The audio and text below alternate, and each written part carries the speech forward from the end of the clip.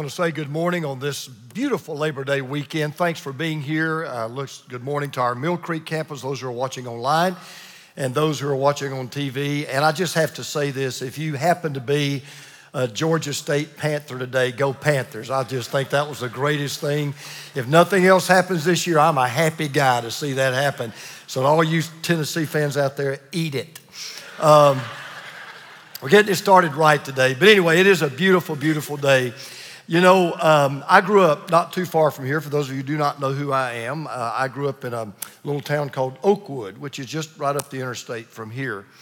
I grew up in a little country church. In fact, my mother was baptized, not in the church, but she was baptized in really a watering hole that was right there in the little town of Oakwood, right across the railroad tracks. She was baptized there. My dad was baptized there.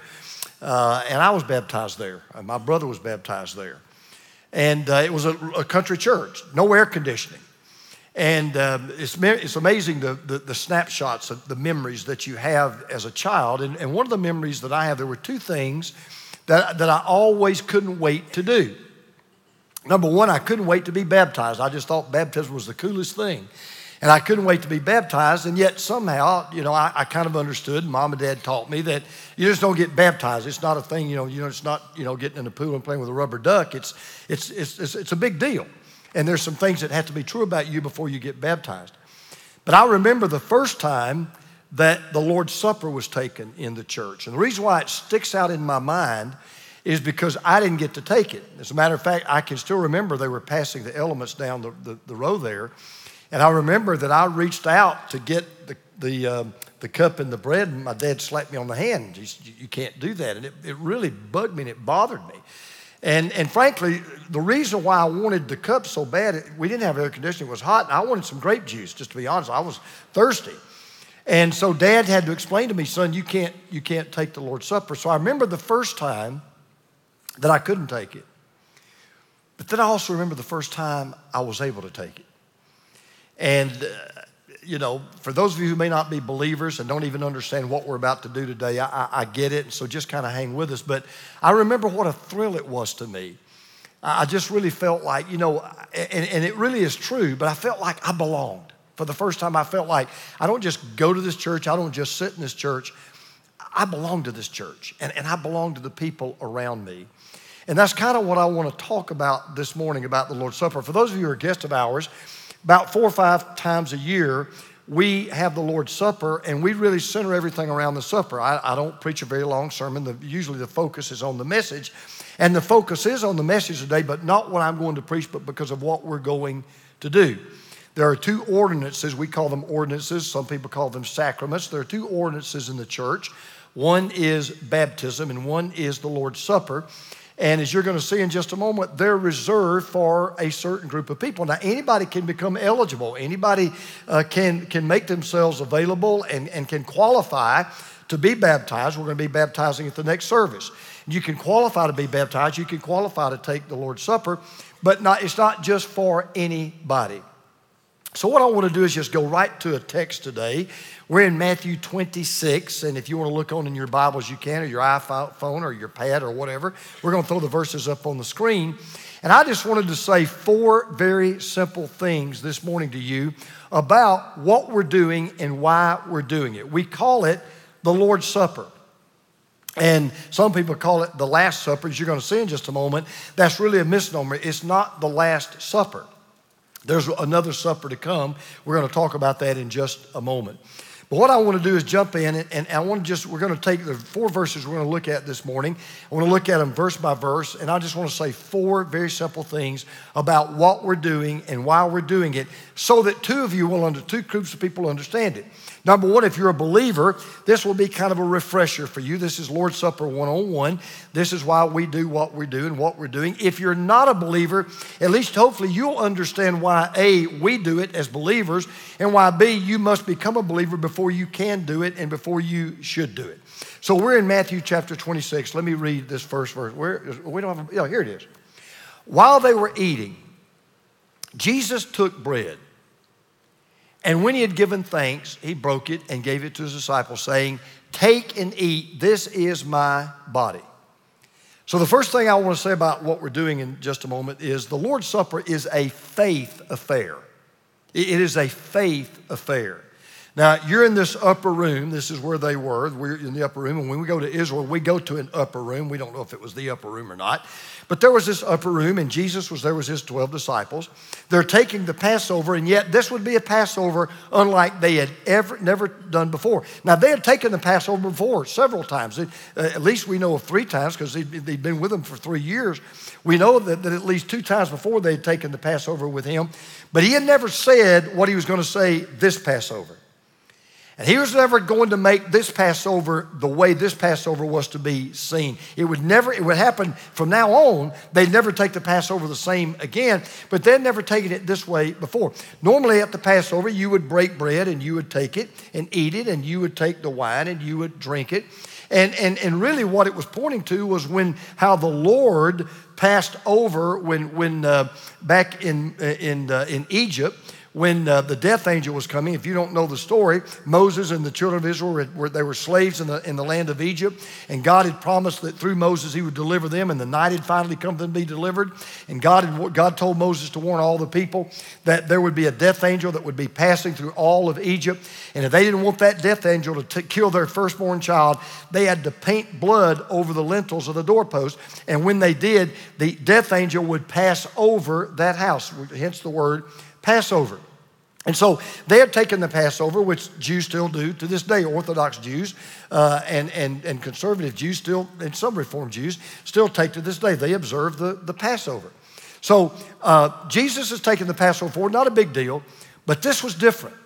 This time Jesus takes this bread and he breaks it and he says something that was a little bit strange. He said, "Take and eat," and then he said, "This is my body." Now, you're one of the disciples. You're in the upper room. You're going, "No, this is the bread. That's your body." But Jesus, "No, this is my body." And I can tell you now that the disciples didn't quite totally understand yet what he was saying. But this is why I want to tell you it was a faith affair. And here's what I mean by that. Number one, these disciples all believed at that moment Jesus was the Messiah. He was the Christ. He was the promised one. He was the anointed one. He is the one that God had promised all throughout the Old Testament. Hang on, don't give in, don't give out, don't give up. My man is coming. The Messiah is coming. The Christ is coming. And they absolutely, to a man, with exception of Judas, to a man, they really did believe you are the one. In other words, he said to his disciples were those who followed him. His disciples were those who believed in him. So, first of all, in order to take the Lord's Supper, you must say and at least claim to be a disciple. You must claim to be a believer. The Lord's Supper is only for believers. That's why sometimes it can get a little bit awkward, because when you're in a group like this, a lot of pastors don't like to do this anymore, but we do ask respectfully those of you who may not be followers of Christ and are not true believers in Jesus, that you don't take the Lord's Supper, because it's not for you. Now, as you're going to see, our desire to this message is you become a follower and you become a believer and you become eligible to take the supper. But the point I'm making is, first of all, this is a faith affair. We wouldn't be doing something that's 2,000, 3,000 years old if it didn't have any more meaning today than it did 3,000 years ago. However, frankly, what we're about to do today has even more meaning than it did 3,000 years ago, 2,000 years ago, because Jesus gave his body. They didn't know what he meant then. What he was about to say was, I'm about to die on a cross. I'm about to give my body. I'm about to give my life for you. So the first thing I want all of us to remember and understand is the reason why we do this, and the reason why we come to church every Sunday, frankly, we come to express our faith. And so when we take this bread and we take this cup, we're simply saying we really believe in this man that instituted this supper 2,000 years ago. We really do believe he gave his body. We really do believe that he died for us, that he died for the sins of the world. It is a faith affair. Now let's read the next verse. Then he took a cup, and when he had given thanks, he gave it to them, saying, "Drink from it, all of you." Now, who's the all he was talking about? Well, he was talking about the disciples. He was talking about the people who had become, in effect, his family. So not only is the Lord's Supper a faith affair, it is a family affair. You have to be a part of the family of God in order to take this. There are certain times of the year that, just like you do it in your house, I do it in mine. There are certain times of the year, usually it's Christmas or Thanksgiving, that you have a certain special group of people together for a meal, or you go to a certain special group of people to celebrate that meal in that time of the year, and it is your family. Christmas Eve, Christmas Day, for example, whenever you open your gifts, everybody's got different customs. Almost universally, this is going to be true. The only people that will be at your house, or the only house you will be in on Christmas Eve or Christmas Day, is your family. It's a traditional family get-together. The same thing is true for Thanksgiving. Same thing is true for the Lord's Supper. It is a family affair. It is only for people who are part of the family of God. You say, well, how do you get into the family of God? Well, that's why it's a faith affair. It is faith that puts you in the family. It is faith that allows you to be born into the family. Jesus said to a man named Nicodemus, unless you're born again, you cannot enter the kingdom of God. Why is that?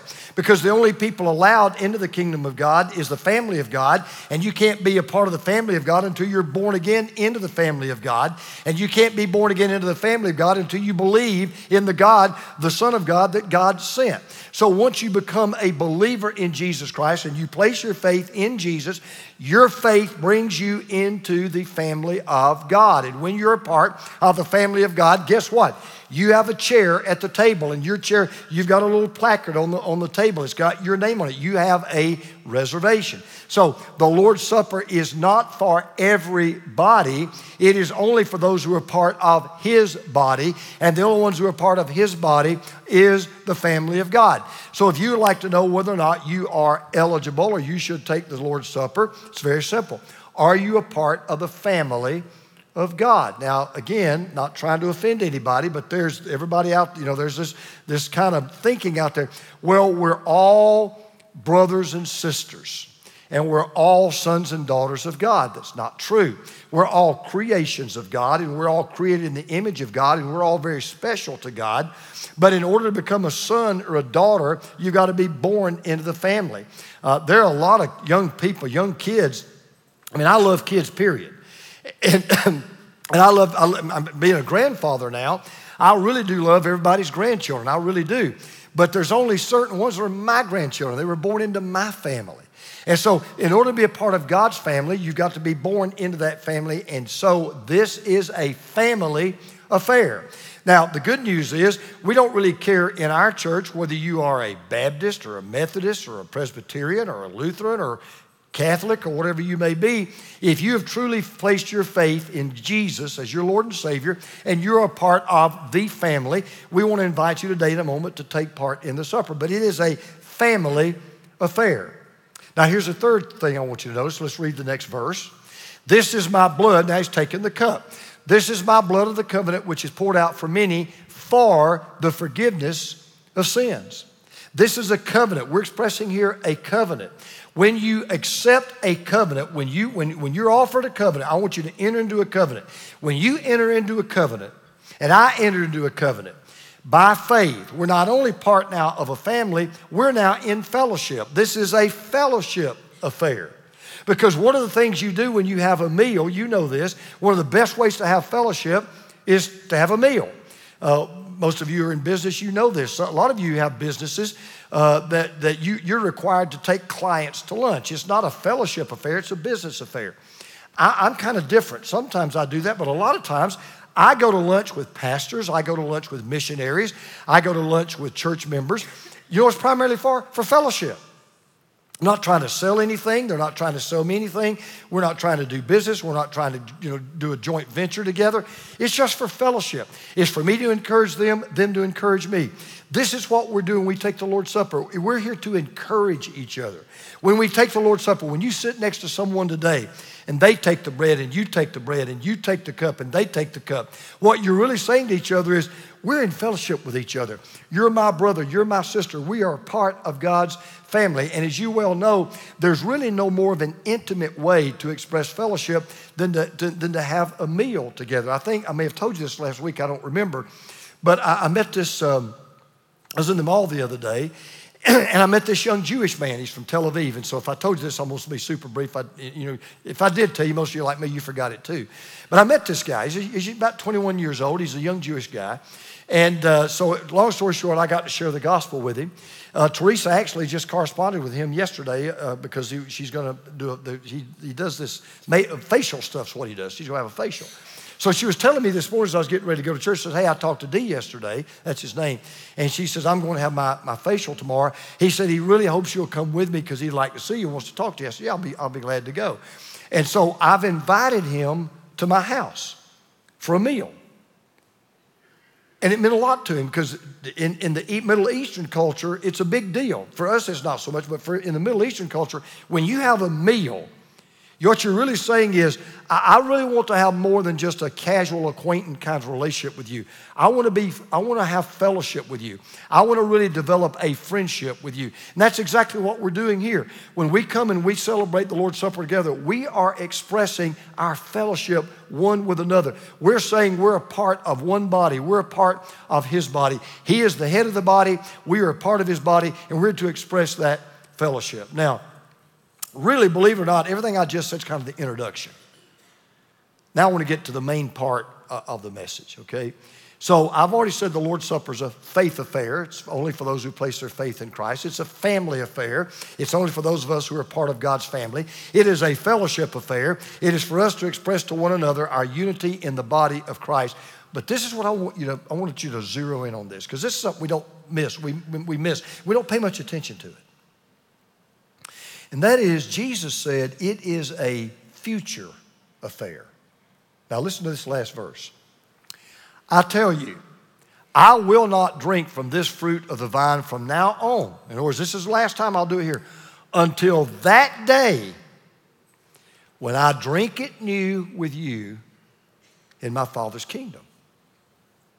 Now, you talk about something that really raised the eyebrows in that room and got their attention. You know, I was reading in my Bible this morning when I was reading this text. It had a little subscription. You know how the scriptures are divided. It'll say, you know, this is the Good Samaritan story or, you know, whatever.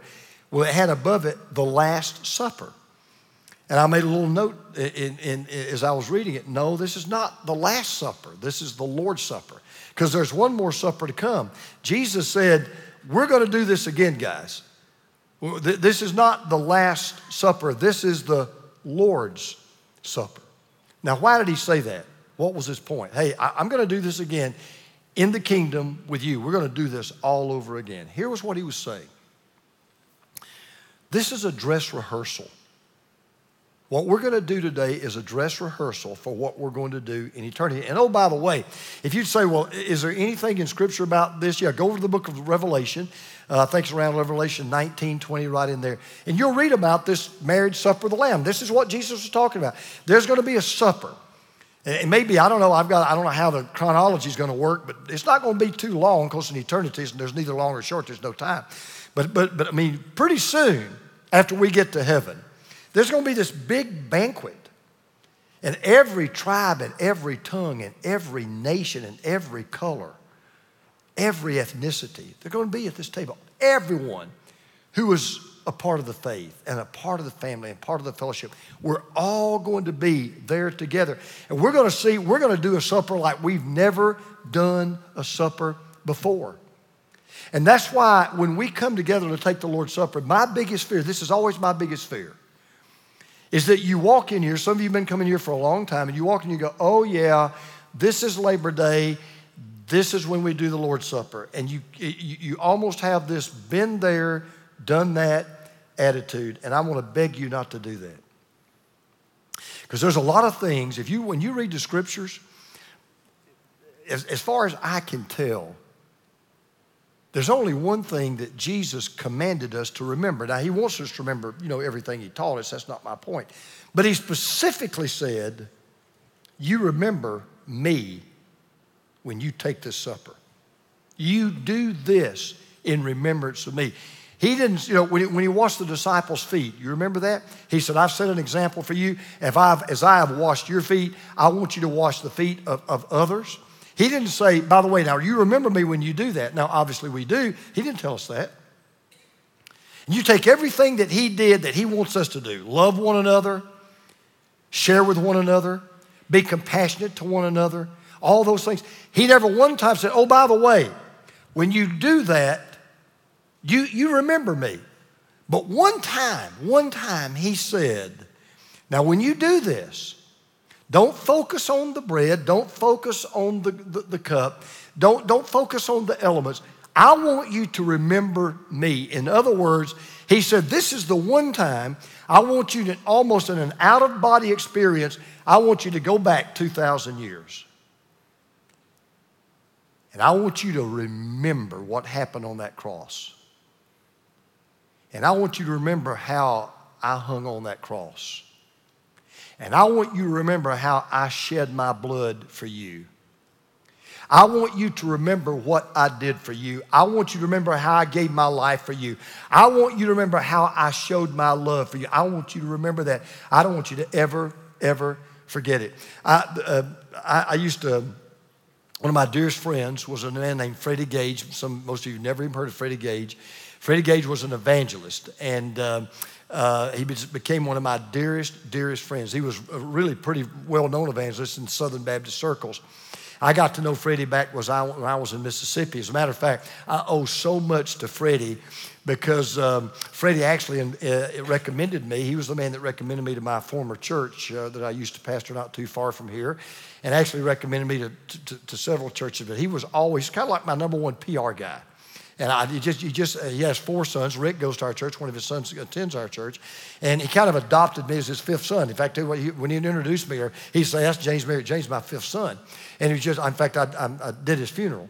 And just one of the most special, godly, one of the greatest soul winners I ever knew. But I'm going to tell you something Freddie Gage said as I kind of wrap this up. And I hope it'll maybe resonate with you. He said something, I'll never forget it. We were talking one day. In fact, I was pastoring in my church in Mississippi. He was preaching a revival for us. We were about to go out and knock on doors to try to win people to Christ. We got in the car, and Freddie was kind of a gruff, kind of a real blunt speaking kind of a guy. And he looked at me and he said, James, he said, you know what's wrong with most Christians? I said, no, Freddie, what's wrong? I'll never forget what he said. He said, they got saved, but they got over it. They got saved, but they got over it. He put his hand on my shoulder and he said, James, don't you ever get over it. So I want to ask you a question. Just be honest. Just look yourself in a spiritual mirror as we're about to take this supper. Have you gotten over it? Is your salvation one of those, I checked that box off.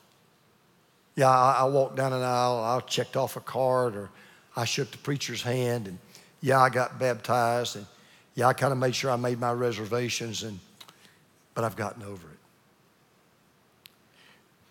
One of the reasons why Jesus said we should periodically take the Lord's Supper, and he just assumed we would take it periodically, is just to remind us, don't ever get over it. Don't ever get over Jesus giving his body for you. Don't ever get over Jesus giving his blood for you. Don't ever get over that we're here today because of what Christ has done for us, what Christ has done in us, and what Christ wants to do through us. When Charles Spurgeon died, many of you never heard Charles Spurgeon, one of the greatest pastors, maybe the greatest pastor that's ever lived since the New Testament was written. Probably is. I think everybody probably can see that. He's kind of the Michael Jordan of pastors. Charles Spurgeon died at 54 years of age of gout. He was lying on his deathbed in France. His family was around him. Somehow he knew he was about to take his last breath. And the last words Charles Spurgeon said were these: Jesus died for me. He never got over it. He never forgot it. And neither should we.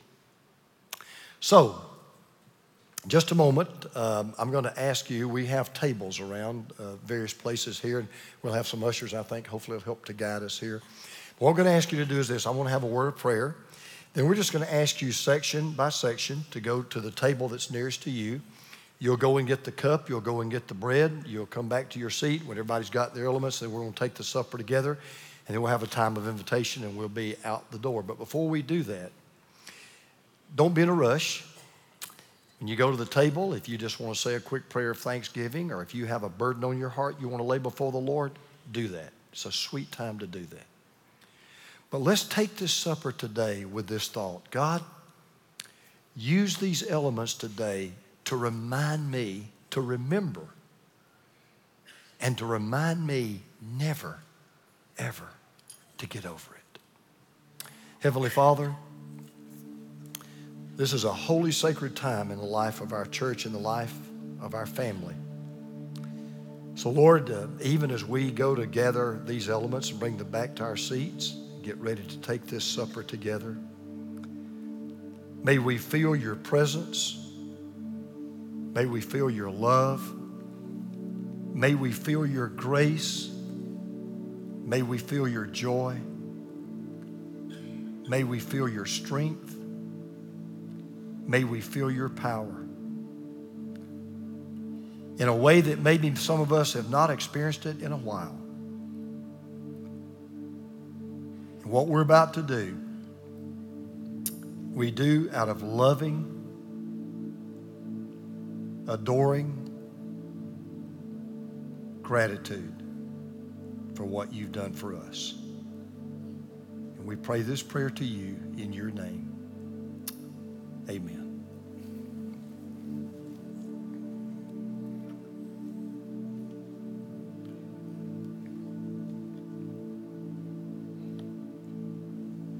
Okay, section by section, if you'll just get up and begin to make your way, and you'll see tables that are there on either side here.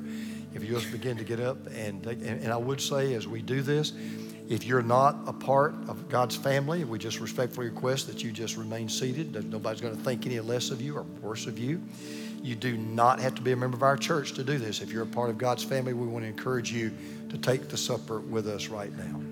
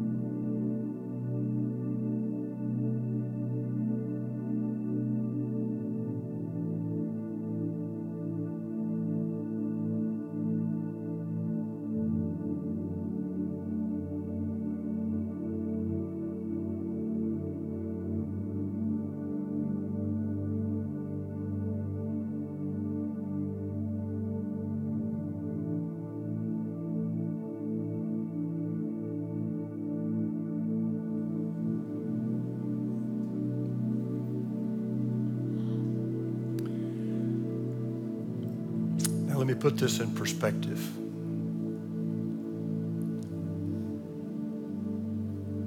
So in my office here, I have a picture of me, my oldest son, James, my middle son, Jonathan, and we're with George H.W. Bush. It was right after George H.W. Bush had left the White House, and we were invited to, a man was running for governor, and we were invited to a lunch. And I had no idea that I knew the president was going to be there, and I didn't think we'd get to meet him. Well, we not only got to meet him, we were actually sitting, me and my two boys, were sitting with George H.W. Bush and the man that was running for governor. We were at their table, which I did not expect to happen. And we were just in awe. I mean, we're sitting there with a former president of the United States, which, by the way, could not have been one of the most gracious, this will resonate with some of you, kindest, gentlest men I've ever been around was President Bush. Just a wonderful man. And we were talking about it coming back home. We said, man, we'll never forget this day. We'll never forget having lunch with George H.W. Bush. And it was an honor and it was a privilege. And not dropping a name, I want to make a point.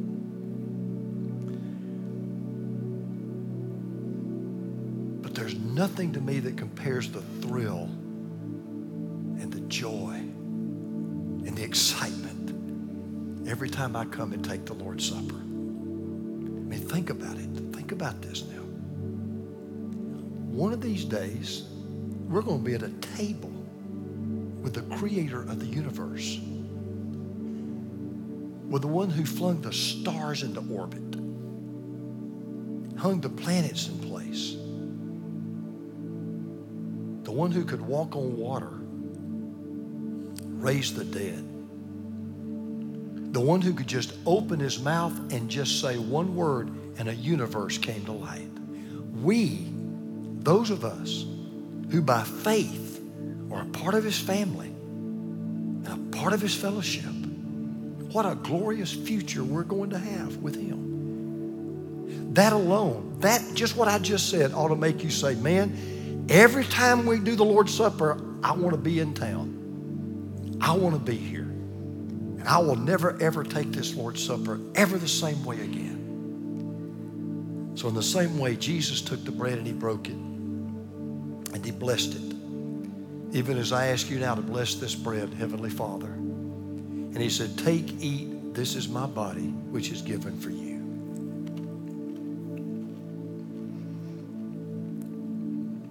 Lord Jesus, thank you for your precious body. We'll never know what you went through, ever. One day we'll see it because we'll see the nail scars in your hands and in your feet. But until that day, we love you and bless you, and we thank you for giving your body for us. And then Jesus took the cup. And as you well know, this is just a picture of blood. It's not real blood. We don't believe that, but it is a picture of blood. And don't ever take this for granted either. Because there's a verse in the Bible that really gets my attention every time I read it, and it's a big reminder to me of how much we need Jesus. The scripture says, without the shedding of blood, there is no forgiveness of sins. You can be baptized till you're waterlogged.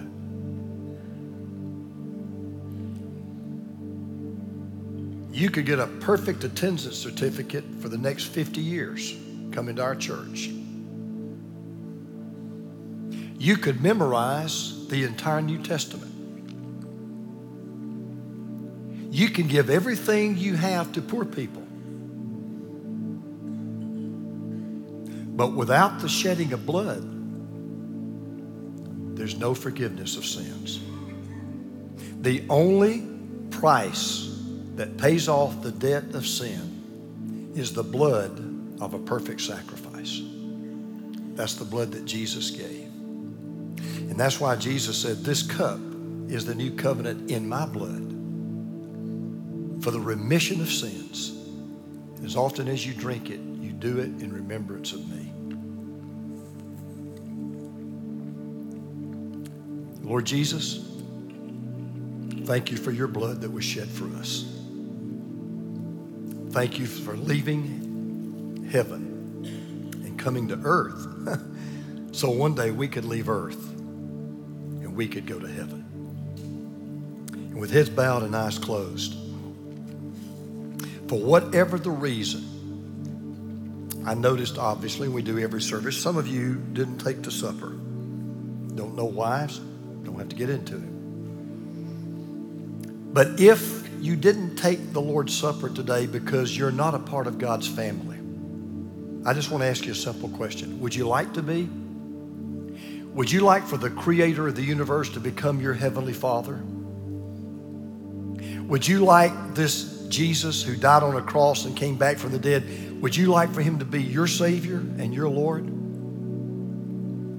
Would you like the next time you walk into any church where they are taking the Lord's Supper, would you like to be able to do that and to be a part of that? Would you like to know that you have a reservation at the table? You've got a seat at the table? If the answer to that question is yes, all you have to do is just tell God you want to be a part of his family. And he'll make you a part of his family. That's all you got to do. And if you say, well, I'm not quite sure what to say, then you could say, just pray something like this. Right now, just pray something like this. Dear God, today, I would like to be born into your family. I'd like to have a seat at the table. But I'm a sinner. I need a Savior. And now I know that Jesus is that Savior. He is the one who gave his body. He is the one who shed his blood. He is the one who came back from the grave. And today, I am placing my faith and my trust in Jesus Christ. Lord Jesus, I confess you right now as my Lord. I trust you as my Savior.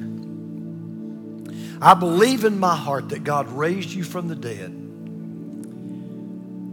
And I ask you to give me eternal life. I repent. I turn away from my old way of life. And I ask you to come into my life and make my life a new one. Thank you for hearing my prayer. Thank you for saving me this morning. Now, you prayed that prayer. Yes, I did. And you meant that prayer. Yes, I did. Well, if you did, here's what I'm going to ask you to do. You were given a little guide, a little card when you came in today, and on the bottom of that card, it has a little card called Connection Card. Okay? You see at the bottom, it's a tear off. If you prayed that prayer with me and you asked Christ to come into your heart and you meant it, I'm going to ask you to do something that's easy. You can do this, real simple. Take a pen or a pencil. There should be one in the seat in front of you.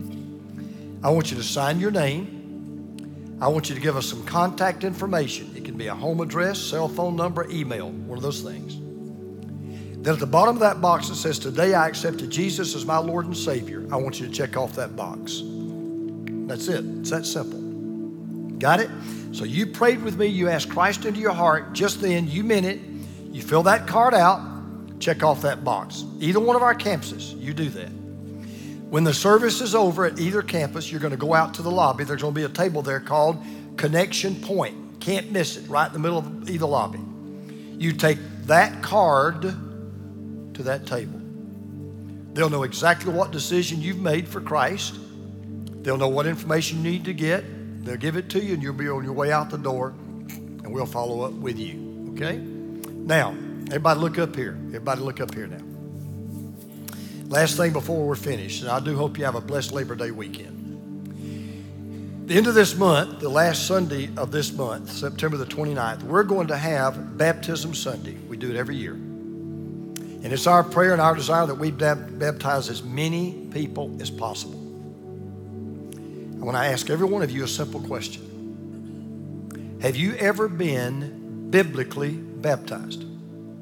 Not baptized according to the way you think you ought to do it, the way somebody at the church think you ought to do it. Have you ever been biblically baptized? Let me carefully explain what that means. Biblical baptism, number one, means you have been saved. That is, you have believed and you have placed your faith in Jesus Christ. In the New Testament, there's no infant baptism. You will not find in the New Testament any baby that was baptized. Why? Because first you believe, then you're baptized. It's just like a wedding ring. You don't put on a wedding ring when you're 5 years old and get married when you're 25.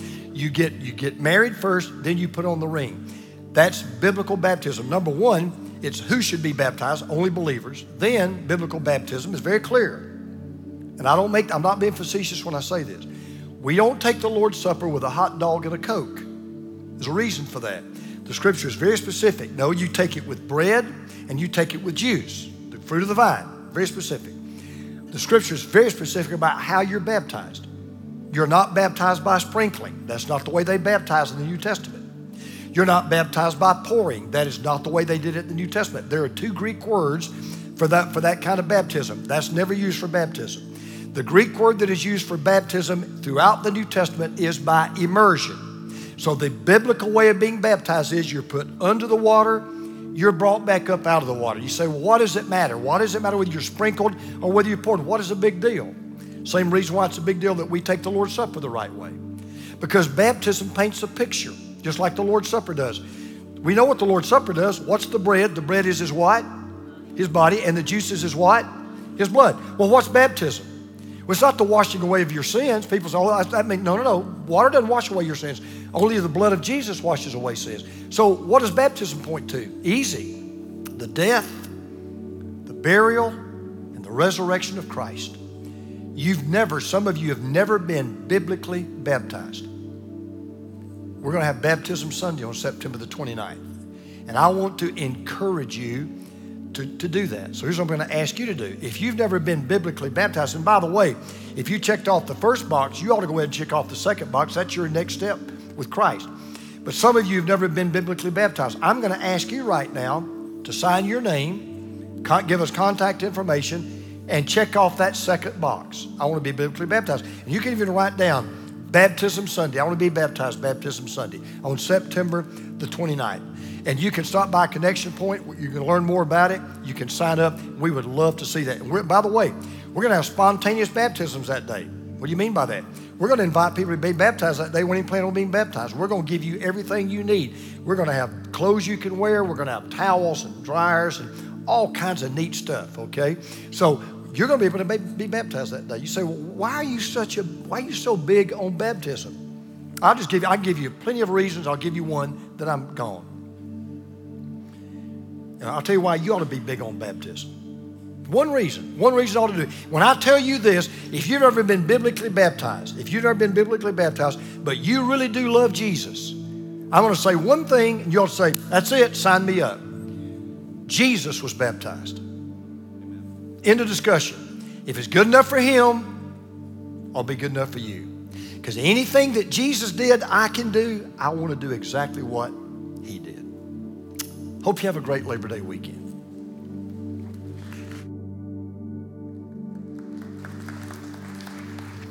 All right, and before you leave, just a few things. One is this, your little cups, if you would, and when you walk out the back, there's trash cans for you. You can throw them away. Please don't leave them in here.